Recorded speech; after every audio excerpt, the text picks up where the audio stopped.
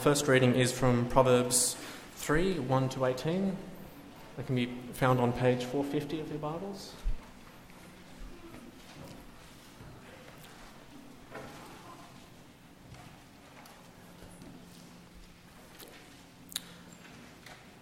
My son, do not forget my teaching, but keep my commands in your heart, for they will prolong your life many years and bring you prosperity. Let love and faithfulness never leave you. Bind them around your neck, write them on the tablet of your heart. Then you will win favour and a good name in the sight of God and man. Trust in the Lord with all your heart, and lean not on your own understanding. In all your ways acknowledge him, and he will make your path straight. Do not be wise in your own eyes. Fear the Lord and shun evil. This will bring health to your body and nourishment to your bones. Honour the Lord with your wealth, with the first fruits of your crops. Then your barns will be filled to overflowing, and your vats will brim over with new wine. My son, do not despise the Lord's discipline, and do not resent his rebuke, because the Lord disciplines those he loves. As a father, the son delights in. Blessed is the man who finds wisdom, the man who gains understanding, for she is more profitable than silver, and yields better returns than gold. She is more precious than rubies. Nothing you can desire compares with her. Long life is in her right hand, and her left hand are riches and honour.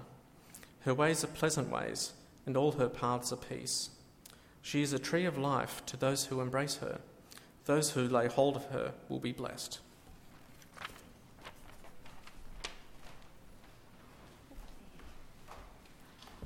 Good evening, everyone. Tonight's New Testament reading comes from the book of Matthew, chapter 4, on page 683 in your Pew Bible. So we'll be starting at chapter 4, verse 23, going through to chapter 5, verse 12. So it's the first reading in our series on the Sermon on the Mount. So if you'd like to follow that with me now. Jesus went throughout Galilee, teaching in their synagogues, preaching the good news of the kingdom, and healing every disease and sickness among the people. News about him spread all over Syria, and people brought to him all who were ill with various diseases, those suffering severe pain, the demon-possessed, those having seizures, and the paralysed, and he healed them. Large crowds gathered from Galilee, the Decapolis, Jerusalem, Judea, and the region across the Jordan followed him. Now when he saw the crowds, he went up on the mountainside and sat down. His disciples came to him, and he began to teach them, saying, "Blessed are the poor in spirit, for theirs is the kingdom of heaven.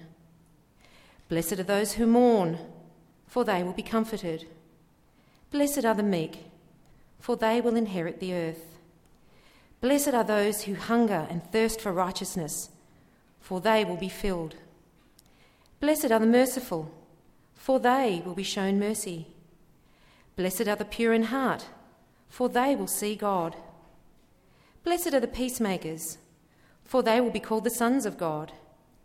Blessed are those who are persecuted because of righteousness, for theirs is the kingdom of heaven. Blessed are you when people insult you, persecute you, and falsely say all kinds of evil against you because of me.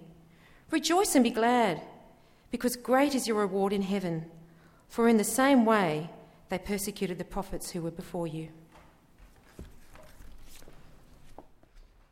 Thanks, Joe. Thanks, Dave. Great to be with you.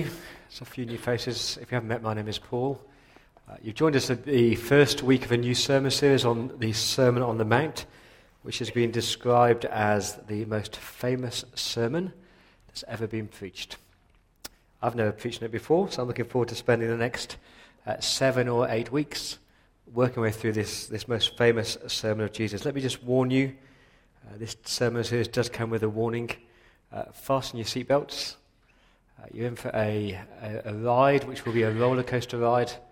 I do pray that you would be greatly refreshed, but also rebuked, that you be really comforted in your faith, but also really challenged in your faith, and that you be encouraged to keep your eyes fixed on Jesus, but also allow the Word of God to just grab hold of you and change you where you need to be changed.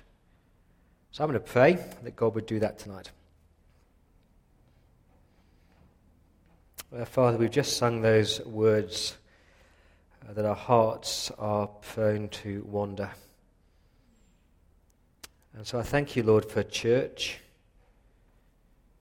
Thank you for this gathering that we can meet each week to spur one another on. Father, when our hearts do wander, I pray you keep us coming back to the Scriptures, finding our refreshment in them. Lord, we need your help tonight to have hearts which are soft and have ears that listen. And so, Lord, I do pray for a powerful work of your Spirit through your word tonight. In Jesus' name, amen. I don't know whether you've had what I call those spiritual wake-up calls. So imagine this scenario. You've been working for a company for, let's say, 4 years. Let's say you work, or let's be generous, 9 hours a day, 5 days a week, for 4 years. And you've got a colleague who you work closely with. Maybe you sat at the desk next to them, or you're a doctor with them, but they know you. You work together. You've been out for lunch together. You've been for drinks together. They've seen you. They've seen the way that you think. They've seen the decisions that you make. They've seen your priorities in life. They've seen the way that you relate to other staff members. They know you. And then you're having lunch one day after 4 years of working together, and you talk about church. And then comes a spiritual wake-up call, and they say to you, "Oh, are you a Christian? I never knew that." What? I mean, but we've worked alongside each other, and I've shared my life with you, and you've seen the way I relate to people and what I think about and what I do, and you didn't know I was a Christian. And part of you thinks, "Oh, actually, that's quite cool. Hey, I can be a Christian. I can be normal. I can be a Christian and not be different. I can follow Jesus and everyone will think that I'm just like the rest of them. That's okay, you know." Now, what would Jesus say to you? If you're playing that kind of, I could be a Christian, I can be cool, I can be trendy, I can fit in with the crowd, I can be normal, I don't have to be different. I reckon Jesus would say something like this. He'd say, "Friend, if you call yourself my disciple, if you truly love me, if you've understand what I did for you at Calvary, what it cost me to die for you, if you really are my follower, you would be different. And you'd be radically different. Because you don't belong to the world anymore. You belong to me. And you're not living for this world anymore, you're living for heaven. You're not called to fit in with the crowd, you're called to be different and stand out from the crowd. Because you're my disciple." And really, my friends, that is my main point for tonight. If you remember nothing else, if you take home nothing else from this sermon, just go home with these 2 words. Radically different.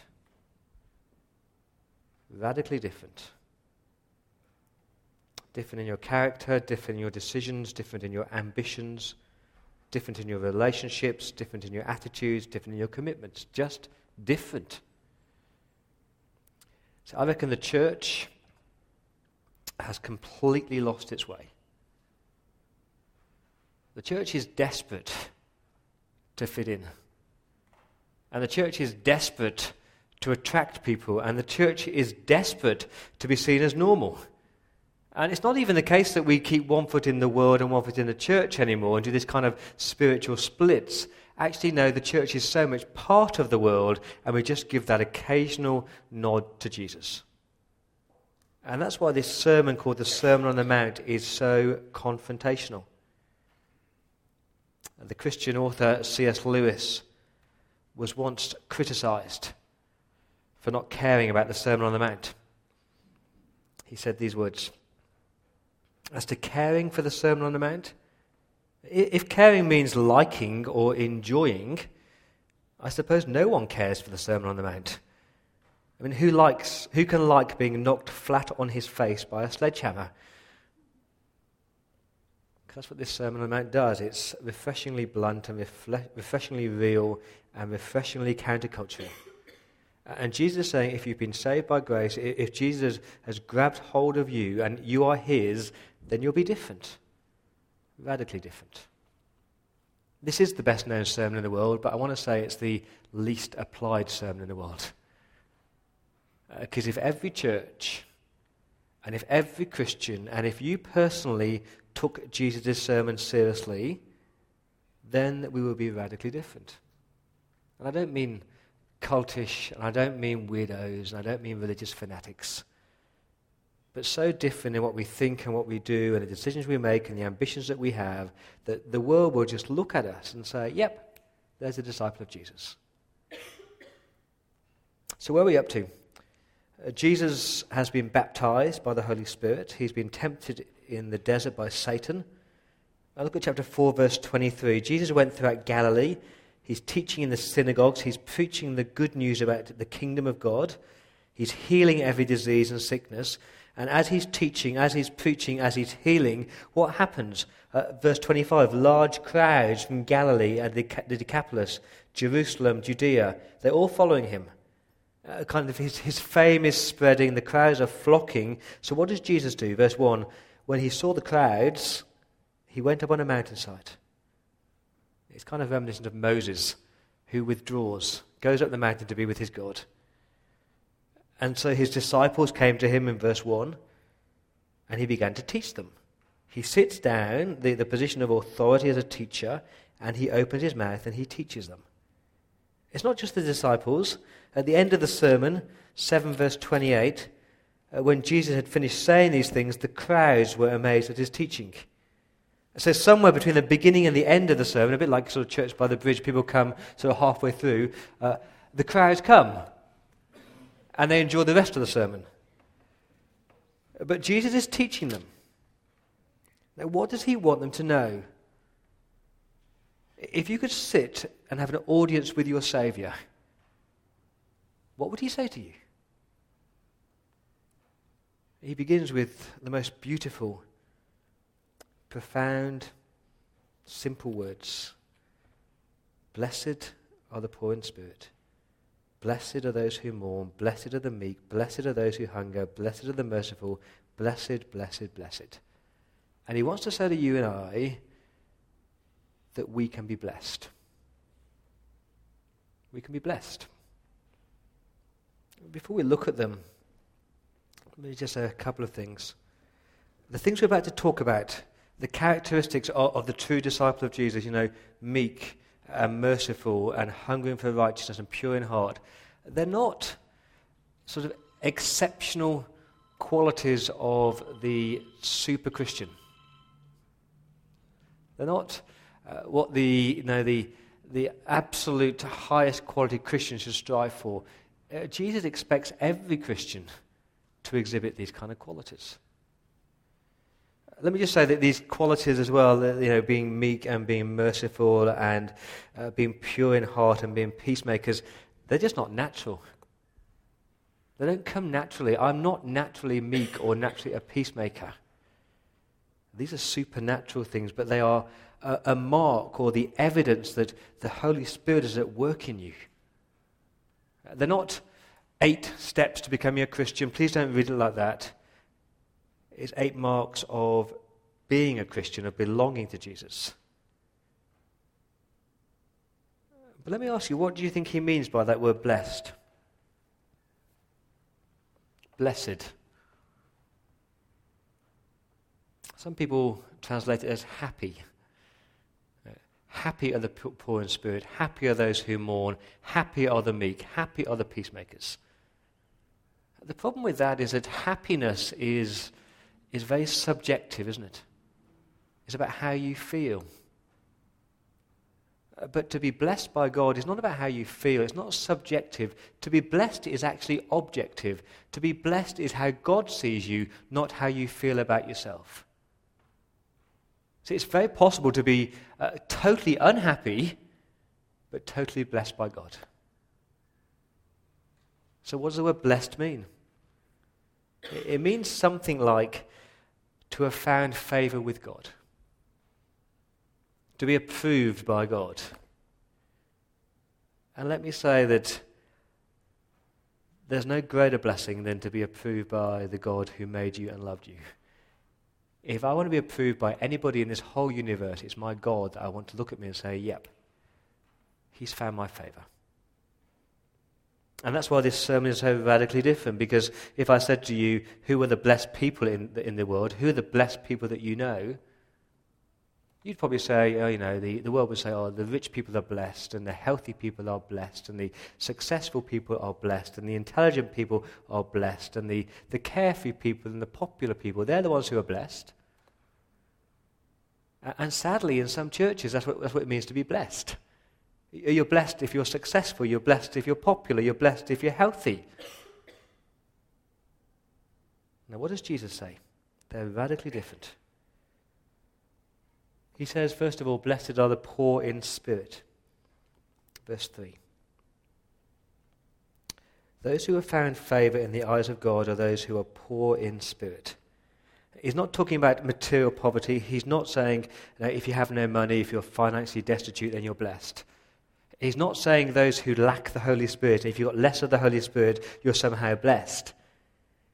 What he is saying is, you have found favour with God if you acknowledge your spiritual poverty and your spiritual bankruptcy. The person that God loves and that God blesses is the person who regularly and readily wakes up and says, God, I deserve nothing from you. I can do nothing for you. I don't deserve your forgiveness. I can't earn your forgiveness. I've got nothing to give you, God. Do you remember the parable that Jesus told where two men walked into a temple to pray? One was called a Pharisee. He thought highly of himself. He strutted into God's place, God's house. Hey, God, here I am. Look at me, look at me. Looked around to make sure everyone saw how spiritual and how wonderful he was. And there's another man in that parable who stands at the back of church, and he recognizes before God he's a nobody. And he stands with his head bowed, and he beats his breath, and he says, God, have mercy on me, a sinner. Now that is what it means to be blessed, to be poor in spirit. It's the person, the man or the woman whose signature song is, nothing in my hand I bring, simply to the cross I cling. Naked come to you for dress, helpless look to you for grace. Have you got it? The person who is blessed, who is approved by God, he says, I've got nothing, I deserve nothing, I can do nothing, I'm totally, utterly dependent on you, God. Now here it is. I reckon that most of us, if we're honest, we started out our Christian life like that. When we first heard what Jesus had done for us, we first heard the sacrifice that it cost him to die for us to forgive us, we were like those helpless children just clinging on to Jesus. But as we've just lived a bit and we've matured in our faith and we've got more Bible knowledge and we know the songs more and we do more and we serve more, we've become these proud, pompous, self-assured people. Have you got it? You cannot be blessed by God unless you are somebody who is spiritually bankrupt and said, who am I, God, that you should save me? Remember King David? Who am I, God, that you should send me? Remember Gideon? No, God, I'm the lowest tribe, not me. Now that is radically different, isn't it? Because the world says, grow in your self-confidence, believe in self, promote yourself, rely on yourself, be a somebody. And in some churches they would say that. Rely on yourself, promote yourself, be self-reliant, applaud the people. But Jesus says the people who belong to the kingdom of heaven are not the rich, not the mighty, not the religious, but people on their knees, empty hands, repentant hearts, poor in spirit. Who else is blessed? Blessed are those who mourn, for they will be comforted. And again, the world thinks this one is ridiculous because the world wants to laugh and have fun and have a good time and just forget your troubles, be happy. And mourning is kind of embarrassing and it's awkward and you don't know what to say to people. Jesus is not saying, blessed are those who are grieving the loss of a loved one. He's not saying, blessed are those who mourn the death of a spouse or a loved one. That would be totally and utterly insensitive. So what does he mean, blessed are those who mourn? He's not saying, be a morose, miserable, self-pitying, weeping Christian. It's linked to the first one. Blessed are the poor in spirit, and blessed are those who mourn, who mourn their sin, who grieve over their wrongdoings. They've got nothing to offer God, yet God has saved them. And despite the fact that He's saved them, they still go about sinning, and they mourn about that, and they grieve over that, and they're sorry about that. Do you remember the Apostle Paul in Romans chapter 7? Utters those famous words. He says, the things I don't want to do, I keep on doing, and the things that I do want to do, I don't do. And then he cries out in Romans chapter 7, what a wretched man I am.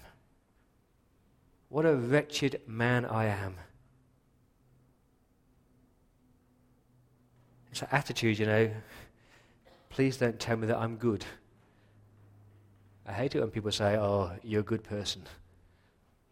I want to say to them, if only you knew me.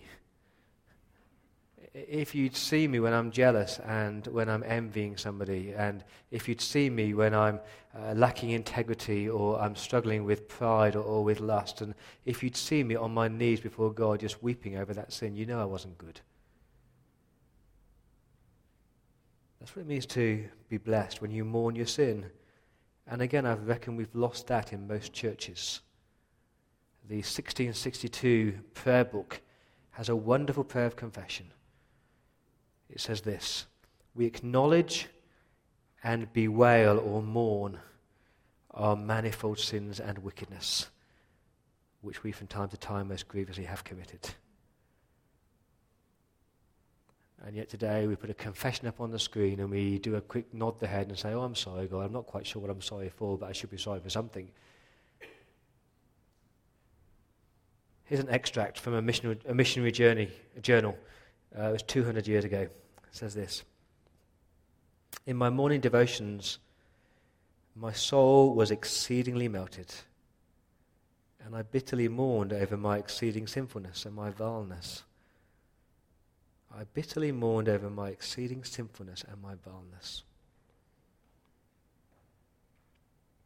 And I can't remember the last time I did that, just knelt before my God and just wept over my sin. Because we swallow this lie that basically we're good and somehow we deserve God's favour and we deserve God's forgiveness. I met with a wedding couple. They wanted to have Amazing Grace at their wedding, a Christian couple. It's a beautiful hymn, Amazing Grace, how sweet the sound that saved a wretch like me. And they said to me, we want the hymn, but we want to change the second line because we don't like the second line. They wanted to change it to Amazing Grace, how sweet the sound that saved a soul like me. And I said to them, but we are wretches. You're a wretch and I'm a wretch. We deserve nothing from God. And the hymn, Jesus, lover of my soul, just and holy is thy name, I am all unrighteousness. Vile and full of sin am I, but you are full of truth and grace. It's an extraordinary hymn. We don't sing those kind of hymns anymore. All our songs are about how wonderful we are, how we'll run into God's arms and we'll do wonderful things for Him. After I preached on God's glory a few weeks ago, someone came up to me and said, I didn't like that sermon. I think I am wonderful, and I think I am the most important person, because Adrian Plass tells me. And I said, actually, well, the Bible says that you're not wonderful, but Jesus is wonderful. Disciples of Jesus, those who are blessed, mourn our own sin. We spend time on our knees just weeping over the ways that we reject God and rebel against God. But not just our own sin, we mourn the sins of the world. The psalmist in Psalm 119 says, streams of tears flow from my eyes, for your law isn't obeyed. He looks at the world, sees God's law being disobeyed, and he is weeping at the sins of the world. In Philippians chapter 3, Paul says, I've often told you before, and now I say again, with tears, I weep at the fact that many live as enemies of the cross of Christ. I was preaching it on 2 Peter 2 in morning church 2 weeks ago. And there's this passage where Lot is living in Sodom and Gomorrah, the most immoral, degraded city. He chooses to live there, but as he lives there, how does he live? Sorrowful, weeping, and mourning at the sins of the world. It's Jesus weeping over the sin of Jerusalem. And I don't think we do that, do we? We're not even shocked anymore. In our workplace every day, you see lack of integrity, or you see injustice. You see cruelty, you see selfishness, you see violence, you see greed, you see inequality, you see sexual immorality, and you don't even bat an eyelid anymore. Someone said this: the greatest security against sin is still being shocked by it. The greatest security against sin is still being shocked by it. And I think we've lost our shock value. It's because we've got a defective doctrine of sin. You will never understand grace, you will never understand forgiveness, you will never understand Jesus unless you've understood sin. And Jesus says, blessed are those who mourn their sin, for they will be comforted.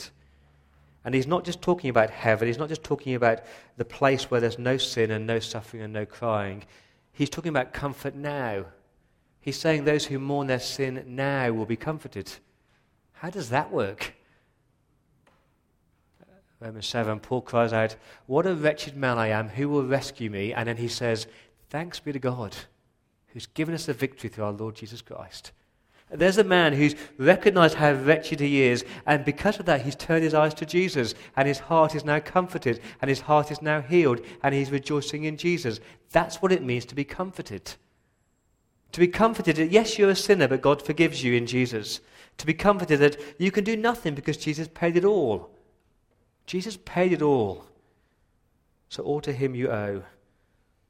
Sin had left a crimson stain, he washed it white as snow. That's the greatest comfort in the world. Sin's forgiven because of Jesus. Let's move more quickly. Blessed are those who are meek, verse 5. What do you think meek means? Would you like to be called meek? Are you thinking, the bit weak, bit sort of insipid? The meek person who's a bit like a shy, timid dormouse. Indecisive. That's not meekness. The meek person has got such a right view of themselves, they're a sinner saved by grace. They've got such a right view of other people that they're also sinners saved by grace. And to be meek means that you are kind, considerate, and humble. To be meek means you don't think you're better than anybody else.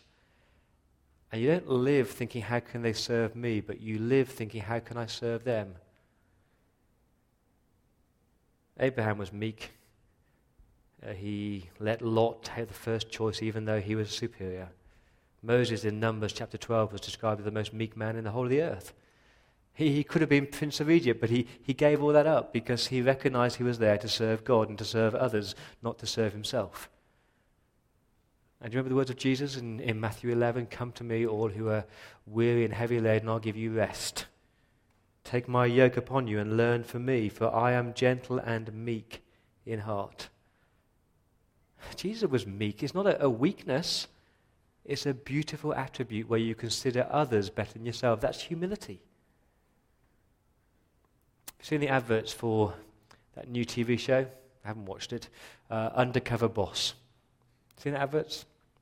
It's basically when a CEO of a company goes undercover. The CEO of Domino's Pizzas becomes a pizza delivery boy, and the CEO of Woolworths becomes a checkout chick.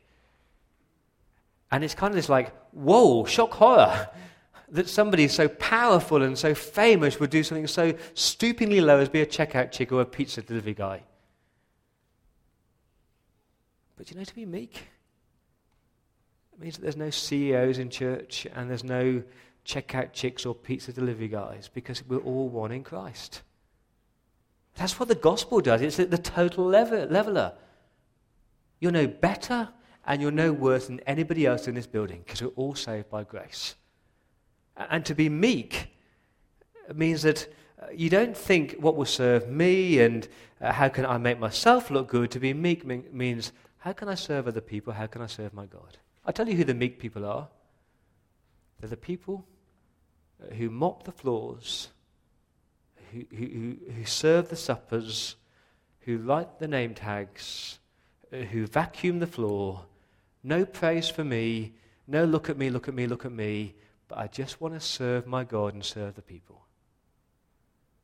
The meek people are the people who listen and learn from others rather than thinking that they know it all already.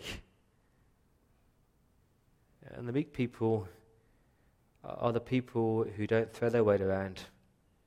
Their ego isn't so big that they always need to be pat on the back or recognized. And Jesus says they'll be blessed. They'll find favor with God, for they will inherit the earth.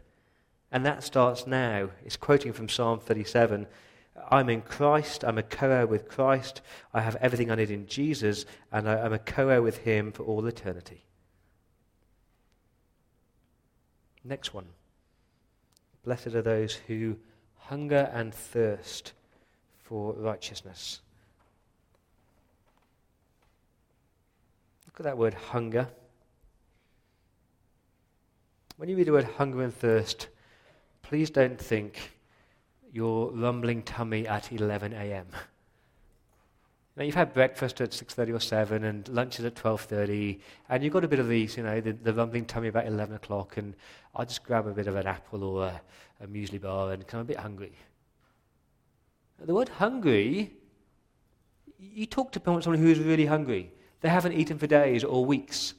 It's not that their tummy is rumbling, it's just that they can't function unless they get that food. And they are desperate. They will do whatever it takes just to get a scrap of food. That's the hungry person. And Jesus is kind of challenging his disciples, what do you hunger after? What are you desperately in need of? What could you not survive without? And I hope your answer isn't happiness. And I hope your answer isn't a relationship, or being popular, or some great spiritual experience. Because Jesus says, blessed are those who hunger and thirst for righteousness. They hunger and thirst to be made more and more and more and more like their God. To be right in every area of their life. Right with their lips, with their loves, with their attitudes, with their actions. The person who hungers and thirsts for righteousness basically prays the prayer, please God, make me just as holy as a pardoned sinner can be. Please God, make me just as holy as a pardoned sinner can be. Please God, help me to be free from this sin, because I hate it, and I know you do too. Lord, please transform me utterly. Please just show me Jesus and make me more like him. Now, why are they blessed? Verse 6, because they'll be filled. Sure, they'll be filled with the Holy Spirit, but it's more than that. It's being filled with Jesus. It's being satisfied with Jesus, being content with Jesus, because the more you're like Jesus, the more you're like your God, the more you're satisfied and filled and content with him. Because your hunger and your thirst has been satisfied, has been met in Christ. And again, I just wonder whether some of us here have either jaded appetites, because we've just given up on the scriptures and we've given up on prayer and we've given up on meeting with God's people. Or we just stupidly satisfied that hunger with the things of the world, with your career, with your popularity, your academic success, your wealth. If you want to find favor with God and be blessed, hunger to be more like Jesus. Number 5, blessed are the merciful, for they will find mercy or be shown mercy. Please be careful how you read this one. Look at it carefully. He's not saying, if I am merciful to other people, then God will be merciful to me. The way that I have forgiveness with God is to forgive other people. That's conditional salvation. That's a works-based faith. So what does it mean to be merciful? Again, you've got to understand who you are before God. If I've come to God with a poor in spirit, with nothing to offer God, then I say, actually, God, you have been so merciful to me. I deserve nothing, but you've given me so much. Thank you for your mercy, God. And when you recognize how merciful other people have been to you, my wife, my son, my friends, my family, my colleagues show me mercy every day. And when you've got that, then you start to show mercy to other people. I see others in need, even when they've wronged me. I show them compassion and kindness and grace. To be merciful is really kindness in action. That's what it is. It's acting on your compassion or acting on your kindness. Remember the parable of the Good Samaritan? Man is lying there bleeding and dying. Two religious people walk past. They both saw him.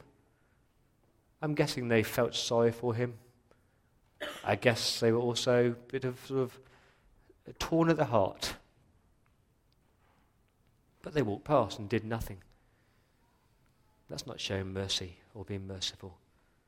The merciful person sees, feels the pity and acts on it and puts it into action.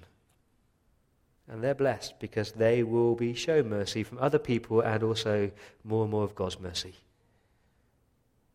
Let's press on. Blessed are the pure in heart. Remember, when you read this, the heart is, it's not just this, it's not just your emotions, it's your mind, it's your wills and your emotions. I hope you've got that the Christian life is not just about thinking the right thing, it's not just about doctrine. The Christian life is actually about your mind and your will and your heart. It's your whole being. And I hope you know that Jesus says out of your heart comes all kind of evil thoughts and unclean actions, and we've got a heart problem. We need a heart transplant. And that's why David prayed, create in me a clean heart, O God. But I hope you also know, listen carefully, that in Jesus you have got a clean heart. God has given you a new heart. He's replaced your heart of stone. I've got a heart that longs to hear God's word and longs to obey God's word. So what is this pure heart that he's talking about? Blessed are the pure in heart. It literally means something like the undivided heart. You know, the heart that is so sold out for God. So I don't love God and love money. I love God. I don't love God and love the relationship. I love God. My heart is solely set apart for him. And we've got to teach ourselves to get rid of a heart of filth, to stop walking in the gutters of life, stop filling our minds with rubbish and the filth of the world, and start to fill our minds with what is lovely and right and pure and good. So how do you know if you've got a clean heart, a pure heart? It's basically when you switch into neutral at 10 o'clock at night, when you slump on the couch, when no one else is there, what you think about, what's your attitude towards people, what you do. And more than that, actually, it's the true you. We can all put on a mask, walk into church, play the part, act the Christian, and no one know what's happening up here or in here. But those who are pure in heart, what you see is what you get. They live for Jesus 24/7 in this building, outside this building. And they're blessed, for they will see God. Again, not just see him in the future, face to face, we'll see him now. We'll see how good he is, how beautiful he is, his grace in so many different ways. We're almost there. Blessed are the peacemakers. Again, it's not blessed are the peaceful or those who yearn for peace. We all long for peace. Who are the peacemakers? Let me say it's not just gospel peacemakers, although that's part of it. Jesus is a Prince of Peace. He shed his blood to bring us peace, and our deepest need is the peace of God. So blessed are those people who bring the good news of the gospel, they bring the message of peace. But it's more than that. Blessed are the peacemakers. if you've been gripped by grace, if you've understood who Jesus is, then you will not retaliate, that you will not hold grudges, that you will not seek revenge, that you will not harbor hatred and jealousy in your heart, but you will actively seek to make peace. You'll even utter the words, "Sorry, I was wrong." You'll meet with somebody who's hurt you deeply, and you'll look them in the eye and you'll say, "You're my sister and you're my brother. Let's work hard at this. Let's be reconciled. Let's make peace." Again, in the old prayer book, Great Prayer, 1662, the minister would say, "The peace of the Lord be always with you." And the people would say, "And also with you." And then they'd say, "Let's offer each other a sign of peace." And they'd wander around the church and they'd shake hands. Because it's very hard to come and take bread and wine together. It's very hard to say we are one in Christ, when in your heart you hate somebody who's sitting in front of you. But to put your hand out and shake their hand and say, "Peace be with you. I forgive you. We're reconciled because we're in Christ." They're the people that find favor with God, who actively seek out reconciliation and peace. And let me say from personal experience, that will be costly. It'll be painful. But that's okay, isn't it? Because Jesus brought us peace in a very costly and painful way. It's not about your rights. It's about seeking peace for the sake of unity in Christ. And he says you're blessed because you'll be called sons of God, or it's not children of God, it's sons of God. It's that relational, you will be like your heavenly Father, who is the one who brings peace. Lastly, blessed are those who are persecuted because of righteousness. We're not persecuted because we are arrogant or objectionable or difficult. We're persecuted because of our righteousness, because we are so different, because we're determined to live for Jesus. What would that look like? Verse 11, we'll be insulted, persecuted maybe physically, falsely say all kinds of evil against you because of Jesus. And then what's that going to happen? In your workplace where you are radically different, in your family life where you are radically different, what are you going to do when people mock you and laugh at you and insult you? Sulk like a child? Woe is me. What does Jesus say? He says, rejoice and be glad. Because others were persecuted in that way, and actually great is your reward in heaven. I hope you see how radically different these Beatitudes are. Who do you think are blessed people in this church? What do you strive for to be blessed by God? Please don't tell me rich, successful, popular, healthy. That's what the world thinks. And Jesus says, blessed are those who are poor in spirit, and they mourn, and they're meek, and they're peacemakers, and they're humble. And let me say really, really bluntly, if you want to be normal, if you want to be normal and like the rest of the world, totally ignore what I've said for the last 40 minutes. But if you want to be a disciple of Jesus, you can't be normal and you can't fit in. You're called to be different. But you'll be blessed.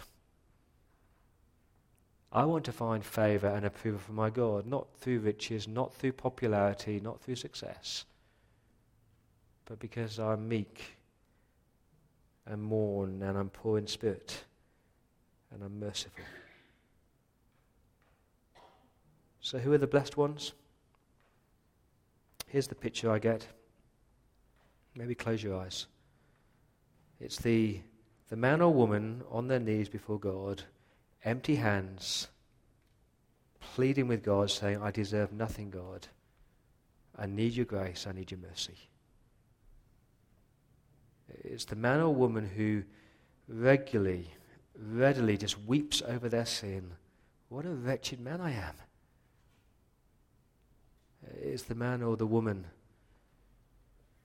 who strives for, who hungers just to know Jesus better. Lord, feed me richly, refresh me.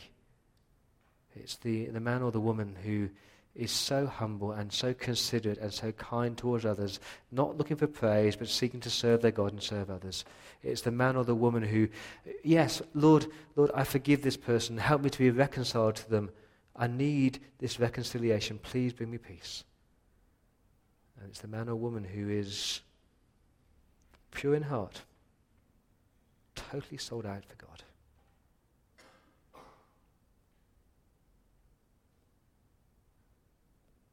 Lord, show me Jesus. I want to be like him. I'm going to give you a moment by yourselves to think about what it means to be blessed. Maybe think about your sins, because we're about to say a confession. We're going to say a confession from the old prayer book, where we mourn our manifold sins and wickedness.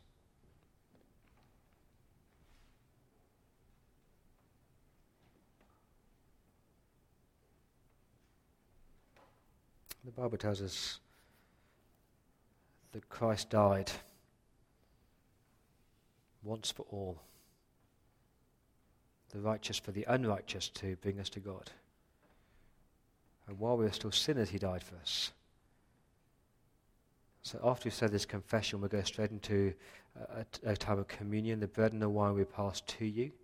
If you call yourself a disciple of Jesus, if you call yourself a follower of Jesus, take the bread, take the wine, a symbol of his body that was broken, his blood that was shed for you. Hold on to it. We're going to eat and we're going to drink together. And as the bread and the wine is passed around, just remain seated, and we're going to sing Jesus Paid It All as the bread and the wine is passed around. So join with me in these words of confession. Almighty God, Father of our Lord Jesus Christ, maker of all things and judge of all men, we acknowledge and mourn our many sins and wickedness, which we from time to time most grievously have committed, by thought, word, and deed, against your divine majesty, provoking most justly your wrath and indignation against us. We do earnestly repent and are heartily sorry for these our misdoings. The remembrance of them is grievous to us. The burden of them is intolerable. Have mercy upon us. Have mercy upon us, most merciful Father. For your Son, our Lord Jesus Christ's sake, forgive us all that is past, and grant that we may continue to serve and please you to the honor and glory of your name. Through Jesus Christ our Lord. Amen. Friends, Jesus did pay it all. So we're going to sing about that as the bread and the wine comes around.